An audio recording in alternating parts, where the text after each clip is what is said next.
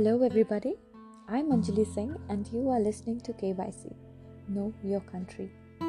In this series, we are exploring the tales of King Vikram and Betaal. In the last segment, we saw how Betaal flew back to the tree as soon as King Vikram answered his query. Once again, King Vikram drew his sword and went up the ancient tree, took the corpse down and started walking with the corpse on his shoulders. And once again, Betaal began his narration. Once upon a time, there lived 4 sons of a poor Brahmin who taught them all the 4 Vedas and the holy scriptures. On their parents' death, they decided to go and stay with their grandfather. But upon reaching their grandfather's place, they realized that they were not welcome and that their cousins were unreceptive to them. Lost and alone in the world, unloved and unwanted, the brothers decided that each of them would go out into the world and return at a common place after having learnt a special skill. So, years passed. All the 4 brothers had gone in different directions and returned with their own unique adventurous tale and a skill that they had learned. They met at the decided place and started to share their experience.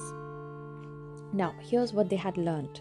The first one could create flesh of a creature from a single bone. The second one could grow hair and skin of a creature if it had flesh and bones. The third one could create limbs of a creature if its form is complete with the skin and the hair and the flesh and bones. The fourth one could give life to the creature once it is in its complete form with limbs and skin and hair and flesh and bones.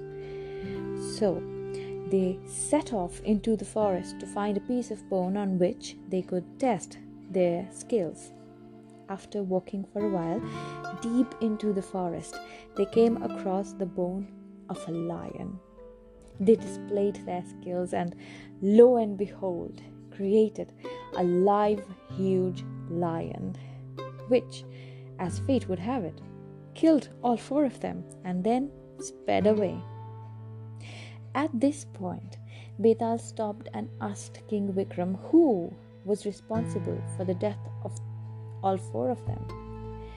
King Vikram replied with a lot of thought, the 4th one, as he was the one who gave life to the otherwise dead structure of bones, flesh and limbs and hair.